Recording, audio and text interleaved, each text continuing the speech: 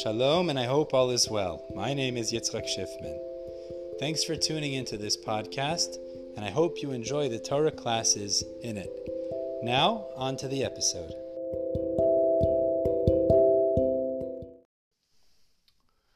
Shalom, everyone. Hope everyone's doing well. B'ezrat Hashem, we're continuing on in Masechet Sanhedrin, and today's Amud is going to be Yudalid Amud Bet 14b.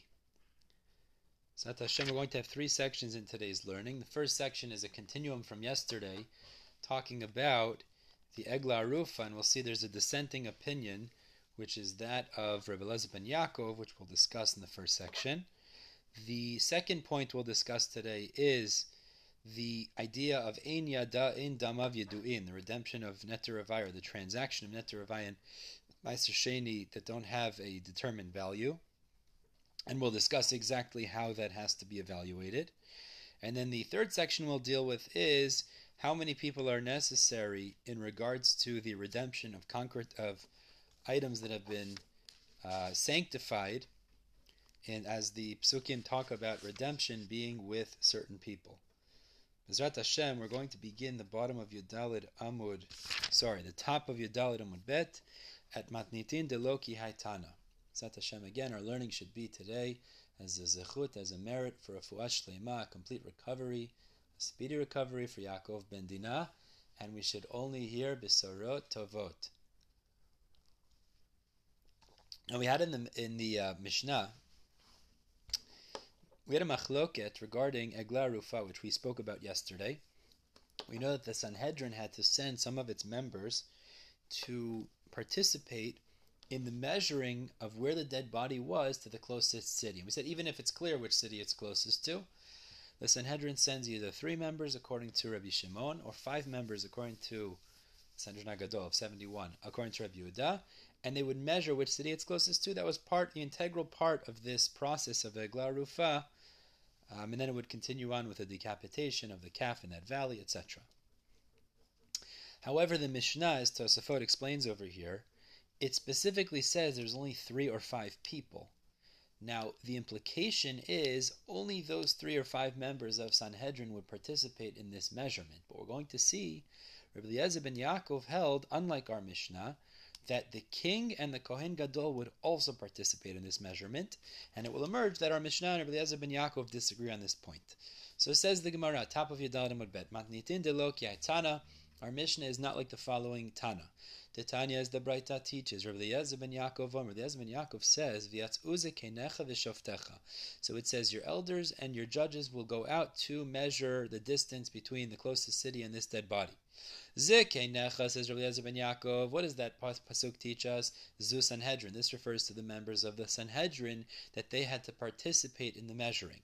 V'shoftecha, but v'shoftecha teaches us, ze melech v'kohen gadol, that the king and the Kohen Gadol also participated in this activity. How do we know V'shoftecha refers to these 2 specific individuals? Melech dichti, because Melech, we know in Mishlei, the pasuk tells us, Melech b'mishpat ya'amid aretz. A king through justice will establish the earth. We see Mishpat as a reference to the king. And Kohen Gadol, we also find that Kohen Gadol is referred to with this terminology. Dichti, because it says, Uva'ata la kohanim ha-leviyim ve'ela shofet. It says, you shall come to the Kohen of the Leviyim and to the judge. So there's a comparison between this word shofet and the Kohanim. And therefore, since we're specifically talking about a particular Kohen, obviously it's the Kohen Gadol. It emerges then that Rebbe Eliezer ben Yaakov does not agree with our Mishnah, and our Mishnah only requires these 3 or 5 members of the Sanhedrin. Rebbe Eliezer ben Yaakov also requires the king and Kohen Gadol to participate in this measurement. So the Gemara wonders, I understand that they're arguing on that point regarding who has to be there, that Rebbe Eliezer ben Yaakov adds those 2 people. But he did not say clearly regarding the Sanhedrin if he also argues or if he concedes to either Rabbi Shimon or Rabbi Yehuda. So Ibailu, the Gemara asks the following Sheila question. Rebbe Eliezer ben Yaakov, Bechada Palig, does he only argue in one regard? Or Betarti Palig, or in 2 regards does he argue? B'melech v'kohen gadol palig, does he argue only in that the king and kohen gadol have to participate in this measurement? Aval b'Sanhedrin, but regarding the numbers of the members of Sanhedrin, ik Rabbi Yehuda, ik Rabbi Shimon, either holds like Rabbi Yehuda, Rabbi Shimon, that you need 5 or 3 members. So he agrees to one of the 2 Tanaim in our Mishnah. He just disagrees that you need 2 additional people as well, the king and kohen gadol. O dilma b'Sanhedrin nami palig, or perhaps he also disagrees regarding the Sanhedrin to amar kula Sanhedrin ba'inan, that he requires the entire Sanhedrin, the entire 71-person court, the Sanhedrin Agadol, to participate in this measurement, and he actually argues on both points. So Amar Rav Yosef brings a proof from a Braita that discusses a different topic, and he's going to try to show that Rabbi Eliezer ben Yaakov is the Tana of this Braita, and he holds the entire Sanhedrin needs to participate in the measurements, and Rabbi Eliezer ben Yaakov argues on both points. Now, what are we talking about in this Braita that's going to be the proof of Rav Yosef? We're talking about the halacha of the zaken mamre. The Torah teaches us that if the Sanhedrin Hagadol, the great Sanhedrin of 71, paskin halacha, so this needs to become the law that all of the Jewish people abide by. And because of that, if there's one zaken, there's one elder who's an ordained judge, big rabbi, and he, despite having the Sanhedrin paskin the halacha, he paskins against it. So as we're going to see, given the right circumstances, this fellow who's a zaken mamre, it's considered so severe that aveira of going against the accepted halacha as determined by the Sanhedrin, that he could even be put to death. That's going to be the idea we're saying here. Now the Braita tells us this would only be true if the Sanhedrin paskin their halacha in their location, which means in the Lishkat HaGazit, it's called the inner the court, the chamber of hewn stone, literally, which means actually where the Sanhedrin used to sit, which was in the Beit HaMikdash. But if the Sanhedrin paskin this halacha against the zaken mamre somewhere outside of that, so the resulting refusal of that other rabbi to accept their psak and going against them would not result in his death. So let's see this inside. Tashma, the Braita says like this: Matzana Beit Pagi. If the zaken mamre found this group of the Sanhedrin, a Beit Pagi. Now, Beit Pagi, literally, it's a bridle, which is some sort of an item put on the horse over an animal's head. But it's in the reference here, it refers to an area outside of the original Yerushalayim that was actually annexed and added onto Yerushalayim, similar to how an item goes over the animal's head. But the point is, they weren't sitting in their location, but rather the Sanhedrin were in one of the outskirts that was only later added onto Yerushalayim. Vehimra alei, and so if he found them, and they paskin da halacha, and he rebelled against them, he refused their psak. So yachol tehei amra'ato amra'a, you might think that their psak there would be sufficient, that when he refuses it, he would now be liable to mita. Talmud lomar, therefore the pasuk says, in regards to zaken mamre, vekamta ve'alita el hamakom. You shall get up and go to this place, which means that in order for him to be liable, to be put to death for refusing their psak, melamed shamakom gorem, it's only the place that they're supposed to sit, i.e., in the Beit HaMikdash, the Lishkat HaGazit, where the Sanhedrin's meant to sit. If they paskin there and he still goes against their psak, then it'll be chayav mita. But outside of that, they will not be able, based on their psak, to put him to death if he refuses their psak. That's the Braita. Now the Gemara wonders, Dinafuk Kama, what are we talking about in this Braita? He bumped into a group of the Sanhedrin. How many of the Sanhedrin did he bump into? Ilema Miktsatan, maybe you'll say that he bumped into some of them.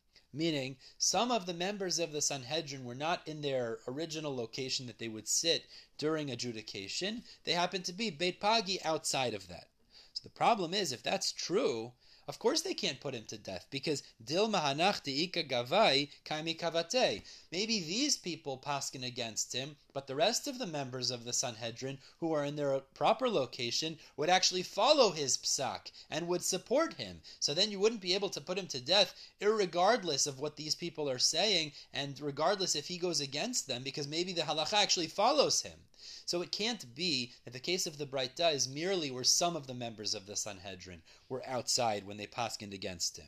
Ela pshita, it must be, denafuk kulhu, that the entire Sanhedrin went out of the Lishkat HaGazit and bumped into him in the outskirt. But the question then is, lemai, what was the allowance, or how did they end up all outside of the place of adjudication, again, during the time that they're meant to be adjudicating, which is the morning hours, till chatzot? If it's just for something voluntary, the Sanhedrin decided to take an extended lunch break, and they ended up in Beit Pagi, and there they bumped into this Zaken Mamre, they paskined against him, and the Hekdesh is, even though he went against the Sanhedrin, he's not put to death because they didn't paskin this halacha in their original place. The problem is, mi matzu nafki, are they allowed to go out of their location for something voluntary, the entire Sanhedrin? V'achtiv, we know the Pasuk tells us in Shir HaShirim, literally it means like this, Shararech agan asar, your navel is like a crescent-shaped basin, and I'll explain in a moment. Al yechsar hamazeg, do not allow the strength of the blend to diminish. And the way we expound the pasuk is like this: Shararech, that which is in the middle of your body. It refers to the Sanhedrin, which is meant to be in the Beit HaMikdash, which is in the middle of Eretz Yisrael. Agan HaSahar is like a basin-shaped, a crescent-shaped basin, a moon-shaped basin, which means as they used to sit like a crescent, they would sit in a semicircle, a half circle. Al yachsar hamazeg, and this is a reference, you should not diminish from the dilution anymore. Now what does that mean? It used to be back in the day, they would dilute the strong wine that they had, 2 parts water, 1 part wine. So the emphasis here in the pasuk is, if some of the members of Sanhedrin leave, al yachsar hamazeg, you can't go less than the mazeg, which means you can't have less than a third of the members, which is like the amount of wine that exists with 2 parts water, 1 part wine, not remaining in their location, again, during the hours of psak, during the hours that they're adjudicating in the morning hours. They can't leave more than that, leaving less than a third of their original members, which would be 23 of their members, there in its original location. Which means some of them could leave, but if there's less than 23 left, that's going to be a problem. That would not be acceptable. Yeah. So what's the point? The point is, for a dvar reshut, definitely the members of Sanhedrin couldn't all just leave, because we see that they had to keep at least 23 people there. So back to the question over here. You're telling me that he bumped into them all outside and they paskined against him. How could he have bumped into all of them? They have to leave some of their members if it's merely for a voluntary thing, something they wanted to do, not required to do. How could he have bumped into them? So Ella, the Gemara says, Pshita, it's obvious ledvar mitzvah, that what happened was they left their original location for some sort of a mitzvah that required all the members of Sanhedrin to leave. So hechidami, what is the example of a dvar mitzvah that all the members of Sanhedrin had to leave the Lishkat HaGazit, in which they bumped into this Zaken Mamre outside? So Rav Yosef concludes his proof and he says, Lav l'medidat eglah, it must be. What is the mitzvah that they would be allowed, entitled to leave their location for during the hours of adjudication? It must be, it's l'midat eglah, it's to measure the dead body, which city it's closest to know where they have to do the eglah arufa. And for Eliezer ben Yaakov, and this is clearly the position of Eliezer ben Yaakov, the Amar, Kuli Sanhedri Ba'inan, that he requires the entire Sanhedrin to participate in this measurement. Can't be Rabbi Yehuda, Rabbi Shimon, because they only require 3 or 5 members of the Sanhedrin. So it would emerge then, we've proven, if the reason they left, as Rav Yosef's interpreting, is to measure for the eglah arufa, must be, this is Rabbi Eliezer ben Yaakov, and you see all the members need to participate, and then the chiddush of the Braita is that wouldn't be sufficient to put this fellow to death, but the reason they were outside of the Lishkat HaGazit was because they were measuring haraya. You need all the members of the Sanhedrin to participate in that activity. Now just on the side, I wanted to mention, Tosafot does say here, maybe the reason that he bumped into them is because they had finished their adjudication for the day. It was in the afternoon, and they were all going home, and then he bumped into all of them. So Tosafot says that can't be, because it's likely if they were going home that they wouldn't all be walking as a group of 71, but rather they would walk individually, and therefore that would be an illogical thing, an unrealistic case to discuss in the Braita. So the bottom line is, Rav Yosef has deduced, Rav Eliezer ben Yaakov would argue on both points, and he also holds the entire Sanhedrin needed to participate in the measuring for eglah arufa. Amarle Abaye lo, Abaye says not a proof. because there's another reason the Sanhedrin would have to leave, and that could be what the Braita is talking about. Kegon sheyatzu lahosif ala ir va'ala azarot. In order to add on to the holy city of Yerushalayim, or the azarot, the courtyards of the Beit HaMikdash, we needed the participation of the entire Sanhedrin. And perhaps that's why they left the Lishkat HaGazit, but Enochinami, maybe in regards to the number of the members of Sanhedrin that participate in eglah arufa, he agrees it's either 3 or 5, like Rabbi Shimon or Rabbi Yehuda. Keretzinan, like the Mishnah tells us, and we had this earlier in our Mishnah, Ein mosifin ala ir, you cannot add on to the city of Yerushalayim, ve'ala azarot, or the courtyards of the Beit HaMikdash, ela bebeitin shel shivim ve'echad, unless you have the participation of the 71-person court. So therefore says Abaye, you don't have a proof of Yosef that Rabbi Ben Yaakov argues on both points. However, the Gemara says nonetheless, Tanya Kavate de Rav Yosef. We have a Braita that supports Rav Yosef. Actually, Rav Ben Yaakov would argue on both points because he holds that for the measurement of eglah arufa, the entire Sanhedrin needs to participate, in accordance with Rav Ben Yaakov. Tanya Kavate de Rav Yosef, Matzana Beit Pagya, Beit Pagi. If the Zakin Mamre found this Beit Din, the Sanhedrin, in this outskirt, Vehimra Lein, and he paskined against them, Kegon, and the Braita elaborates, for example, Sheyatz Ulim Didat Eglah, they all went out for the measurement of the eglah arufa, Ula Osif Ali'ir Vala Azarot, or to add on to the city of Yerushalayim and the courtyards, Yachol Shetehei To Amra, so you might say that his rebellion is significant to put him to death. Talmud Lomar V'kamta Ve'alita El Makom. Therefore it says, no, you have to go to the place, meaning referring to the Lishkat HaGazit, Melamed, Sha'amakom Gorem. It's the original location that would cause him to be put to death if he paskins against their psak there, and therefore he won't be put to death. But from this Braita, you see clearly that the Braita holds all the members of Sanhedrin would go out for measuring for the eglah arufa. This would be the position of Rav Ben Yaakov, like Rav Yosef says, and indeed he argues on both points, not only in the additional members of King and Kohen Gadol participating in the measurement, but also that you need all 71 members of Sanhedrin to participate, not just 3 or 5. Let's move on to the second section now, regarding neta, reva'i, and maaser sheini. So we spoke about this before, which is that we know there's certain tithes that a person has to take off every year, and then he has to give them to the appropriate recipients. Now, some of those tithes, we have what's called neta, reva'i. Neta, reva'i is that when a person plants a tree, or it's a debate actually if it's kerem reva'i or neta, reva'i, and the first 3 years of it, it's called orla, you're not allowed to eat it. The 4th year is called neta, reva'i. He has to take those fruits to Yerushalayim and eat them there.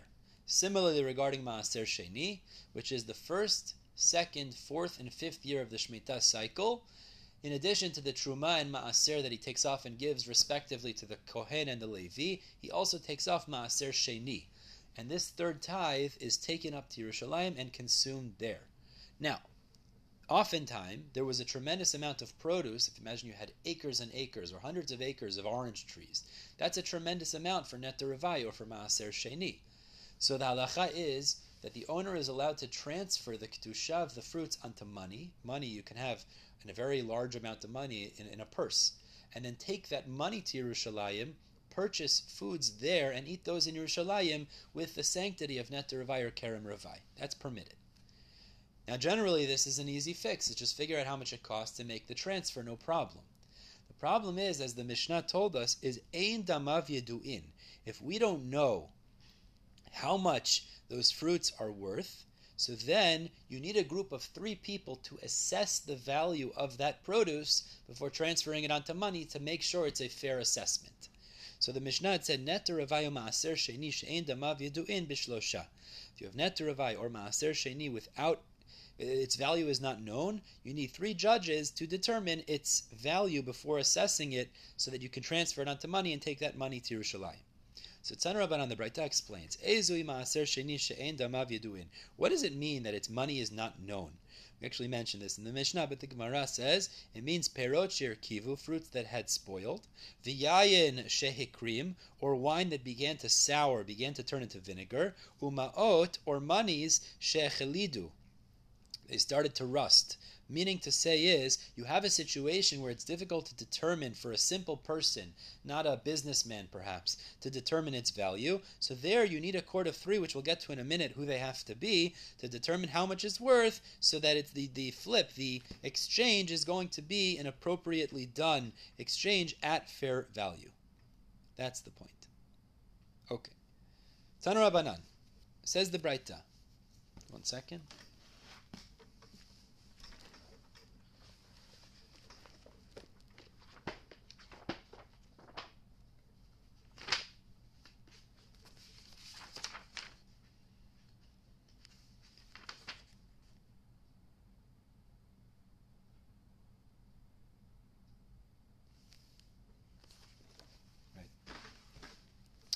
Tanu Rabbanan, says the Braita. Let's continue. Maaser sheini she'en damav yaduin. If you have this produce, or maaser sheini monies, and you don't know how much it's worth anymore because it's somewhat spoiled, podinoto bishlosha lekuchot. So says the Braita, you could redeem it with the assessment of 3. Now, lekuchot literally means buyers, but Rashi learns lekuchot means expert appraisers, meaning people who are merchants that are expert at appraising. You can redeem it based on their assessment of how much this fruit is currently worth. Tosafot brings a different pshat. He brings Yesh Mefarshim, even though he seems to prefer Rashi.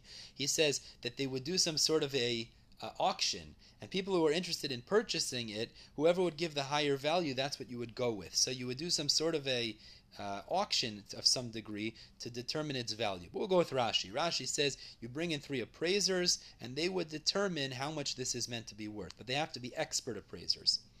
Avalo b'shlosha she'en lekuchot, but not 3 who are not appraisers, because they would not necessarily determine the value properly. And the Gemara says this is not really an inyan of judgment, because judgment, as we're about to see, you certainly couldn't have goyim involved in it. But afilu nochri echad me'an, even if one of the appraisers was a goy, it would be acceptable. All you need to know is a fair value, so a guy could be relied upon for that as well, and that's not an issue. Afilu echad mehem ba'alim, and he says even further, even if one of the appraisers is actually the owners of these produce, it's also effective, again, because you don't really need judgment here, you just need to know how much this produce is worth. By Rav Yirmiyah, Rav Yirmiyah asks the following question. What happens if you have 3 people that are merchants, but they literally means they put their money in the same purse? It means they're partners in business. So the question is as follows.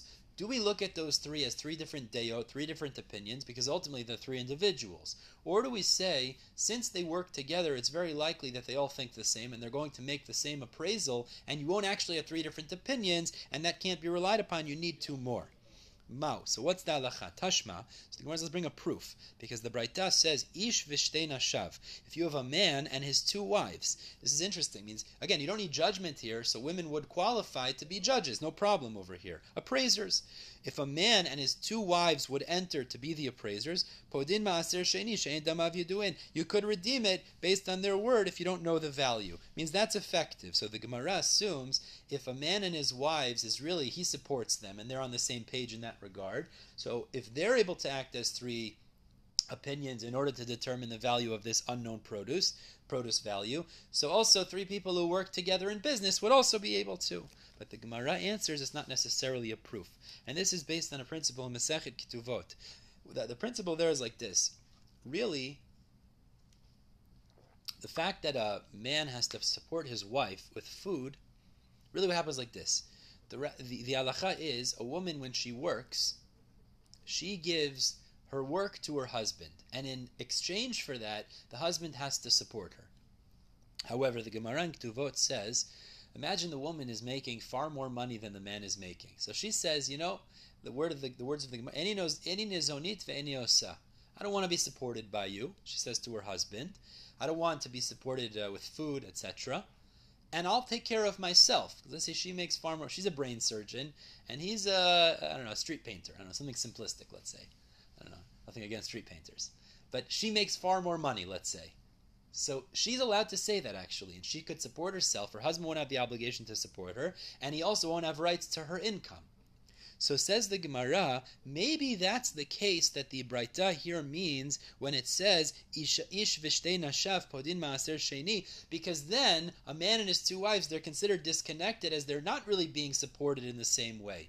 But where you have 3 people who are partners in business, maybe that wouldn't be sufficient because they're all essentially in the same perspective, then it wouldn't be effective. And the Gemara says, Dilma kegon Rav Papa bat Abbas Surah. Maybe the example of this Braita would be like Rav Papa, it literally means the daughter of Abbas Surah, which was his wife, where she agreed to this where she disagreed to take money from him and she supported herself because she was independently wealthy, and therefore in such a scenario too, as we said over here, maybe that's why a man and his two wives could be the appraisers. But three business partners, perhaps it wouldn't be effective, and you don't necessarily resolve that question with this case of ish u'shtei nashav.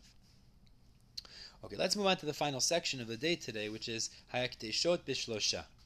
Now, let's just remember, in the Mishnah we said in the Mishnah, hekdeshot bishlosha, if somebody consecrates property, okay, now we're specifically talking about property that is allowed to be deconsecrated. So let's say, for example, animals that are not kosher. So if a person consecrates them, they can't be brought as korbanot. See, if you consecrate a korban, that's something that needs to be brought. Unless it develops some sort of a blemish or an issue, you're not allowed to deconsecrate. So if it's hekdeshot, which is some sort of a non-kosher animal, for example, and you want to deconsecrate it after, so we said bishlosha. You need 3 judges to determine its proper value for deconsecration, to transfer it onto money. And then the Mishnah said, erachina metaltalim bishlosha, movable erachin, movable things that you dedicated their value, which we'll discuss tomorrow more, also require 3. Rabbi Yehuda argued, and we're not going to focus in on him right now. But the point is like this. We have the Parashat Bechukotai. We have 3 sections talking about deconsecration. Now, the first section is regarding erachin. Erachin is where a person pledges his Torah value to the Beit HaMikdash, which is determined by his gender and his age. His well-being or health or strength doesn't come into account. That would come into account if he said Demealai or Demealai, meaning if he pledged his other value, but if he pledged his erech to the Beit HaMikdash, so then he has to give a certain amount based on his gender and his age. The second parasha regarding deconsecration is talking about the redemption of movable objects, or in the context there, as Rashi quotes it, redeeming animals that were consecrated. Like I said, that were consecrated. To deconsecrate those, it would have to be that it's not something pledged for a korban. That would be a problem. And then the third section talks about deconsecrating properties that were dedicated to hekdesh. Now, the first parasha of Erachin, it mentions the word Kohanim, that they have to be involved. You need Kohanim involved in the assessment of value to deconsecrate. It mentions it 3 times. The second parasha of deconsecrating animals or movable objects, it also says Kohanim 3 times. And then the third, which is Karkaot, lands, it says it 4 times. Now we deduce, as we'll see later, that when it comes to deconsecrating lands, according to our Mishnah, you actually need 10 people, because the fact that it says 3 plus 3 plus 4, we deduce from that you need a total of 10 individuals, which the Mishnah actually spoke about. We're not going to get too much into it right now, but the Mishnah had said you need 9 regular people and 1 Kohen. It mentions Kohanim 10 times, but from this we deduce you just need 10 people. Why not 10 Kohanim? We'll discuss later. But the point is, the question the Gemara is going to discuss here is, how many people are needed for, like we said, deconsecrating hekdesh? So our Mishnah told us movable objects that were sanctified require 3 judges in order to assess its value to redeem it. So the Gemara says like this: hekdeshot bishlosha, deconsecration of holy items requires 3 judges. Matnitin delo ki aitana, but our Mishnah does not follow the following braita. Again, the Tanya Eliezer ben Yaakov Omer, Eliezer ben Yaakov says, afilu tzinura shel hekdesh, even if it's a tzinura is a fork that was used, a very small, like spinning needle, that was used to spin golden threads. It's a very small movable item. Even that small movable item that was consecrated, tzricha sara b'nei adam liftota, requires 10 judges to determine its value to deconsecrate it. So Amalei Rapapa Abaye, Rapapa said to Abaye, clearly there's a machloket here. It means Rav Eliezer ben Yaakov holds you need 10 people. Our Mishnah said you need 3 people for these movable things.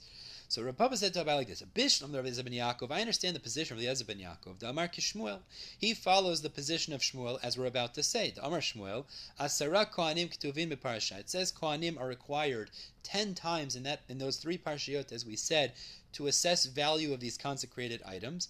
Again, 3 in the parasha of Erachin, 3 in the parasha of consecrated items, and 4 in the parasha of consecrated properties. And I understand then that Shmuel says you need those 10 judges for deconsecrating lands, and it's the same thing regarding deconsecrating movables. It means we apply all of the Kohanim that are listed to all of the parshiyot. So therefore you need 10 judges or assessors, appraisers, to determine the value of movables as well, just like land, in order to deconsecrate. El Rabbanan shlosha minalahu. But according to the Rabbanan, who say you only need 3 judges or 3 appraisers to deconsecrate sanctified items, where would they get this from? Maybe you'll say in the middle parasha in Bechukotai, where it talks about deconsecrating movables or animals, it says 3 times kohanim, so maybe that's why you need 3 judges. The problem is karkaot tichtibu arba'a tiski ba'arba'a, but it only says kohanim 4 times by lands, so maybe you should only need 4. But we know maybe you'll say, okay, that is the case. The problem is alama tanan, but our Mishnah said hakarkaot tish'a v'kohen. You need 9 people plus a kohen. You need 10 people to deconsecrate through a proper appraisal lands. So you see clearly with lands you need 10. So why do you only need 3 when it comes to movable objects that were consecrated? So elamai de mishalmi behu asara. So it must be, the way we look at it is that since in the parasha we had 3 in erechin, 3 in movable objects, and then it said 4 more in the parasha of sanctified properties, lands. So you'll say is the mishalmi behu asara, since it completes to a total of 10, and that last parasha of lands is discussing when you deconsecrate lands, it means you need a total of 10 people to deconsecrate lands, to give a proper appraisal. The problem is that that's true. Hekdeshot de mishalmi behu shita. The second parasha, which talks about redeeming, deconsecrating, sanctified items, well, that follows the first parasha where there were already 3, and then the second parasha, deconsecrating, sanctified items, is another 3. So then that should complete to a total of 6. The mishalmi behu shita should be a total of 6. Libao shita. So you should need 6 in the redemption to have the proper appraisal and the redemption of movable objects that were sanctified. And the Gemara says, therefore, Kashya, this is actually left unresolved. This is indeed difficult. We don't understand the Tana of our Mishnah, why he holds you only need 3 appraisers when it comes to deconsecrating movable hekdesh items. We're stopping here at the bottom of Yudal Amud Bet. Bezrat Hashem will continue on with Erechin tomorrow, Tetvav Amud Aleph. In the meantime, everybody have a wonderful day.